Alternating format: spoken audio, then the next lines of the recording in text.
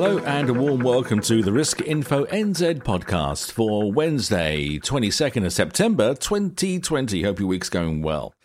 Now, this week, financial advisors were given a vote of thanks by the FMA for helping their clients through the COVID-19 alert levels.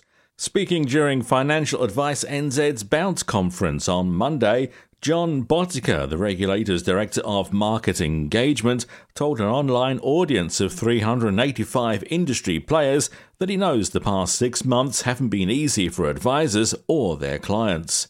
During the conference, the FMA said that based on the number of applications for transitional licences the FMA has received, around 2,000 financial advisors have yet to apply. They were urged to get their applications in before the summer holidays start. From 15 March next year, advisors with transitional licences will have 2 years to apply for a full licence. This Risk Info NZ weekly news podcast is brought to you by Partners Life. Contact us on 0800 145 433 to find out how we can support you to achieve your licensing requirements. Health insurance firm NIB has raised premiums by an average of 9.7% on the back of rising costs of claims, says the company. Quotations dated before 1 October 2020 will be honoured if the application goes into force within 30 days of the quotation date. The biggest issue facing anyone working in sales is trust, says David Horsager, a global trust expert and CEO of the US-based Trust Edge Leadership Institute. He says the only reason customers buy from a salesperson, unless it's a commodity, is trust. Read the full story at riskinfonz.co.nz.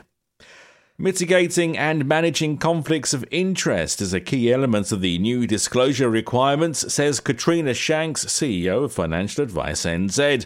In an opinion piece for Risk Info NZ, Katrina Shanks explains how advisors can spot potential conflicts, saying effective management of conflicts of interest has been a key consideration for policymakers. And finally, Southern Cross Health Society Group, which returned $50 million to its members this year, posted a surplus of just over $32 million for the year ended 30 June 2020. In the last financial year, the Society paid $972 million in claims and received just over $1.1 billion in premiums.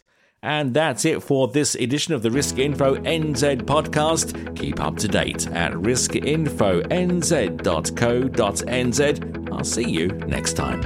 This Risk Info NZ weekly news podcast was brought to you by Partners Life.